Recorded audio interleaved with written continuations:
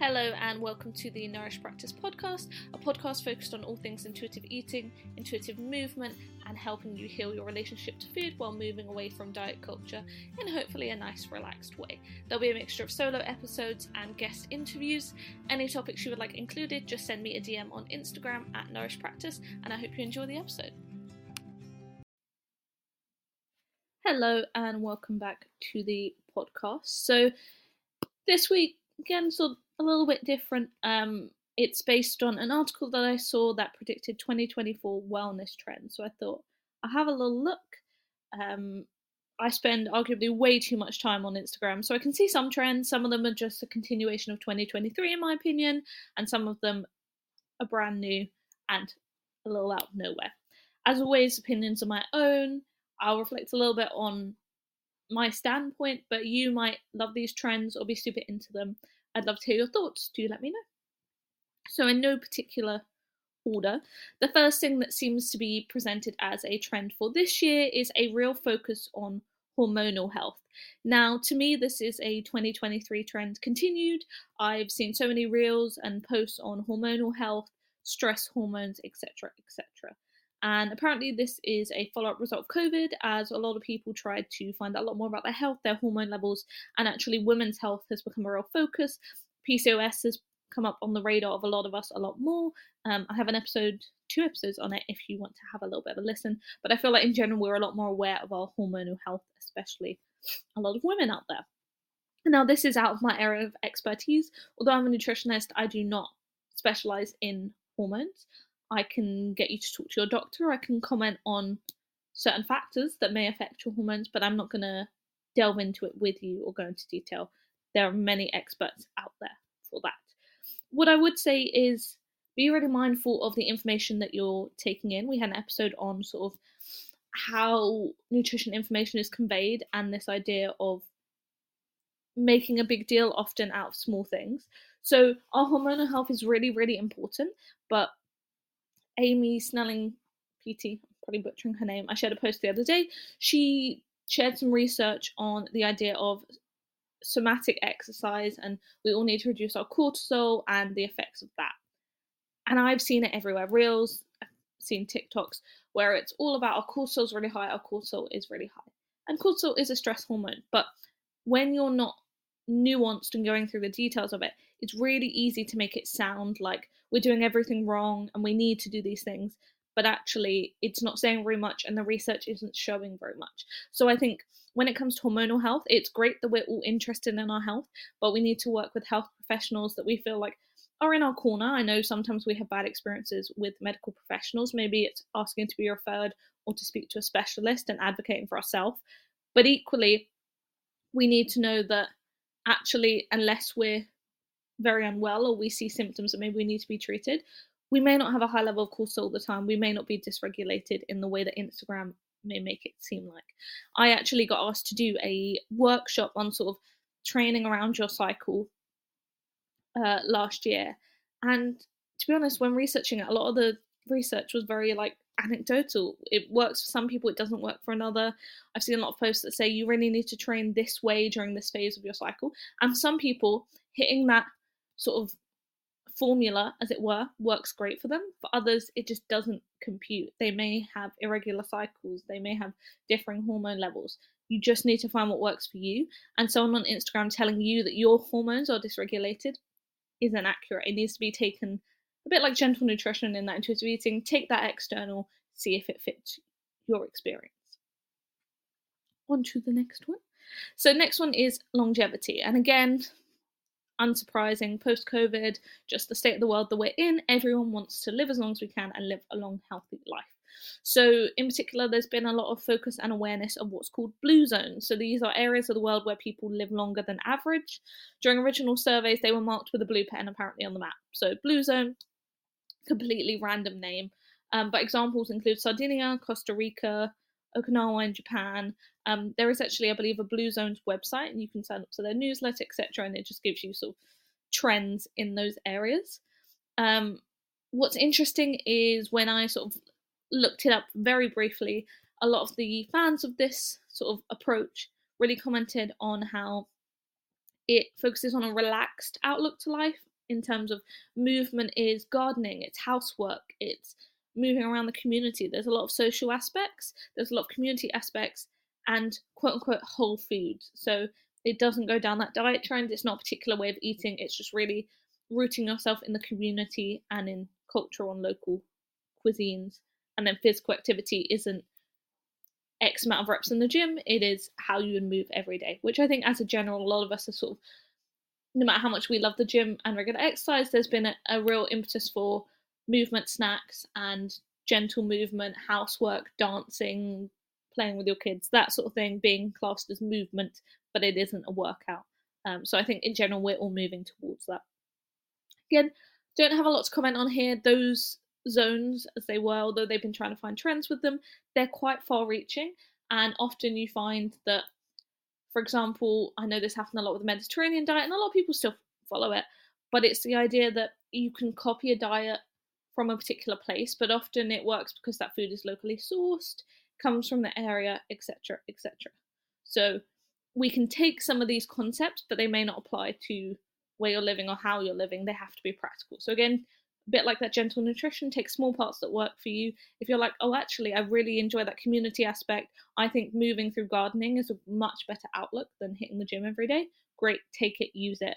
But I think it's really hard to say one thing will make you necessarily live longer or not. There are so many factors that are involved in this. Next one, which I found really interesting actually on the sort of list, was they're calling it pill fatigue. Basically, it means supplementing powders rather than tablets. So it used to be a lot of your vitamin supplements were in a little tablet form, and now we mix powders, cough cough, AG, whatever they've now rebranded to again, which is all over my Instagram because every influencer has partnered with them. Ultimately, it's another form of the same thing. Supplements are not new. They've been around forever. They will continue to be around. And they should be used if you're really deficient. If your doctor says, I think you should supplement this, they can work wonders. However, I personally take a food first approach. If you're deficient and you can get it from your diet, I'd always recommend that than mixing up a powder that you hope would help, but you don't know whether it will. So it's interesting that powders versus tablets are really taking off. I suppose just easier to take. But with supplements, they've been around for a long time. I don't think it's a new trend.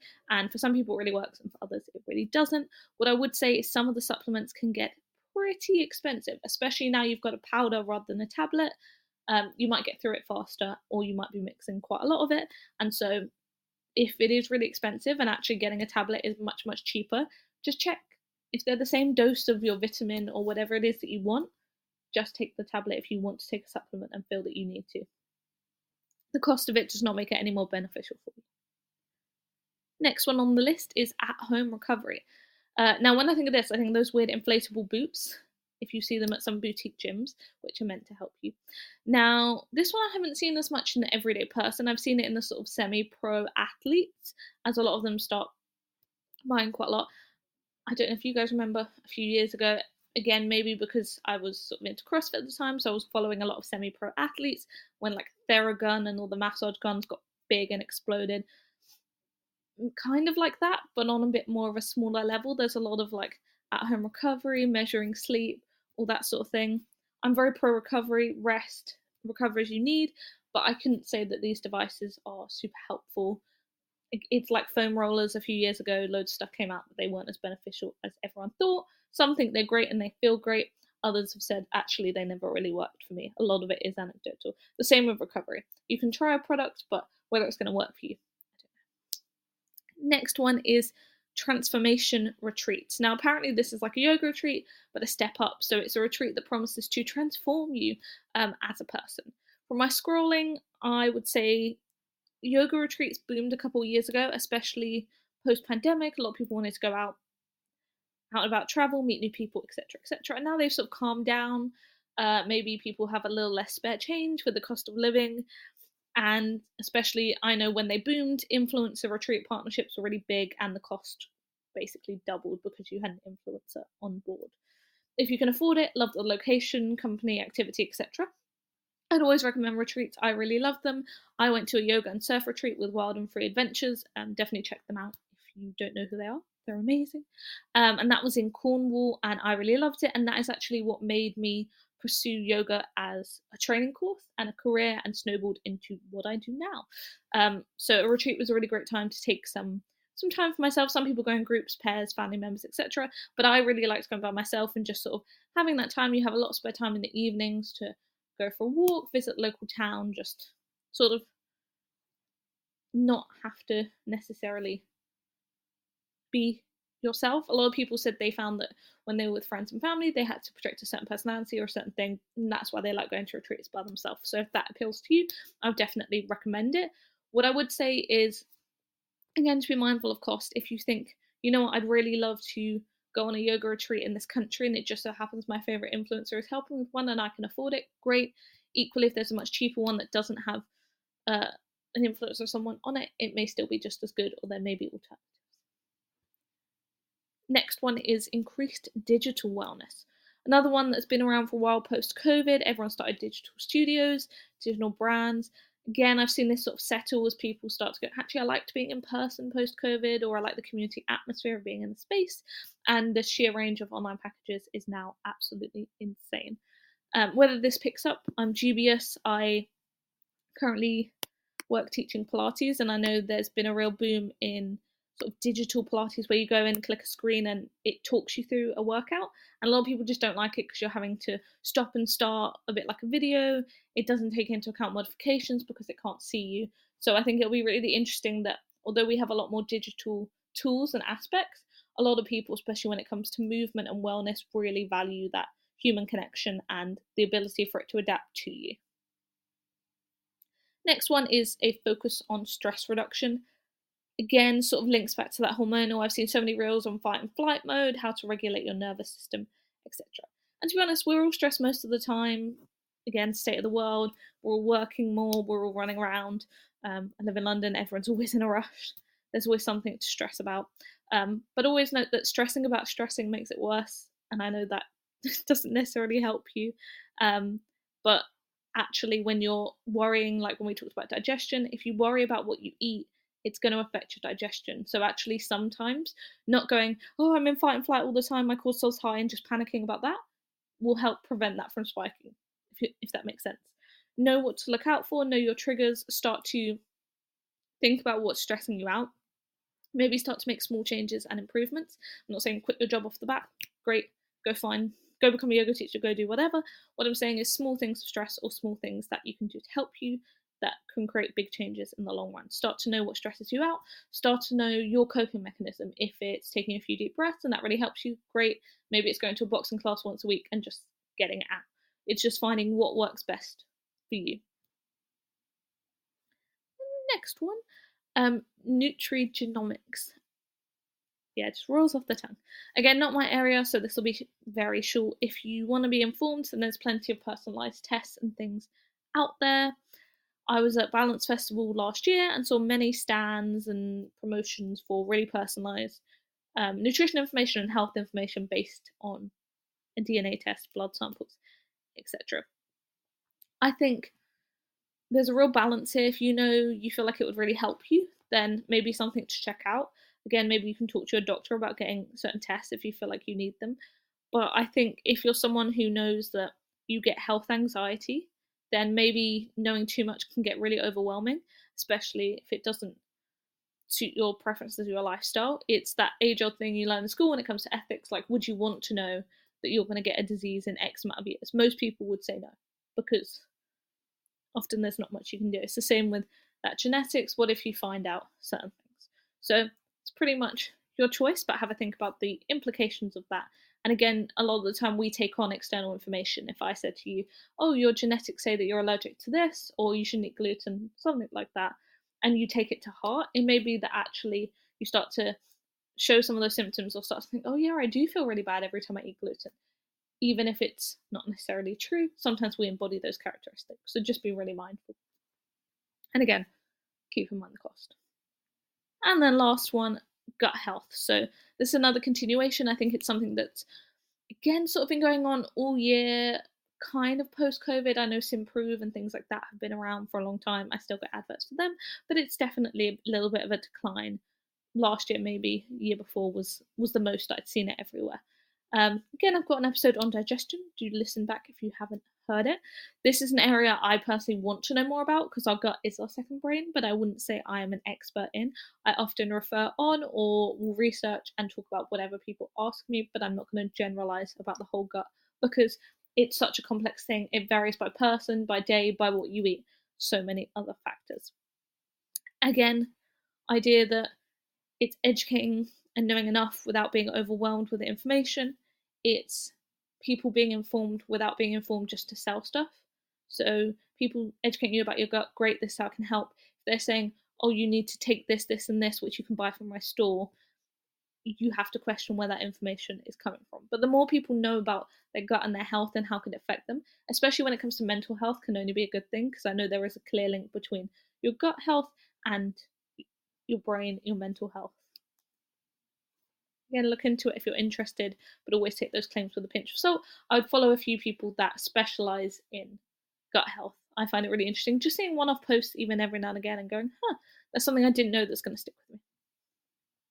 So these are sort of the trends that were in a couple of articles I'd seen. I would say there's a few more that I've sort of already started to witness, and again, there's continuation of things like ice baths, cold water. There's still a continuation of Pilates and the idea of sort of toning, quote unquote, rather than hard workouts, but also the increase of things like high rocks as well when it comes to nutrition. Hopefully, more people are moving away from diets.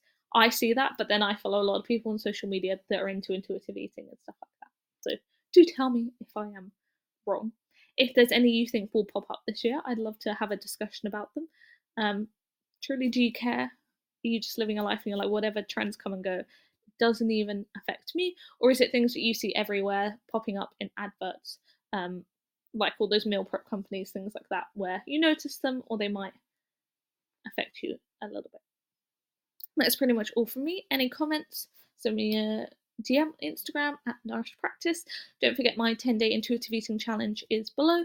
If you want to book a discovery call, the link will be there as well. I've got a little bit of availability, mainly on Thursdays. Discovery calls are just 20 minutes. Can be on the phone, can be via Zoom. Completely up to you and your preference. We'll just discuss how you think I can help you, hopefully. Have a nice rest of your day.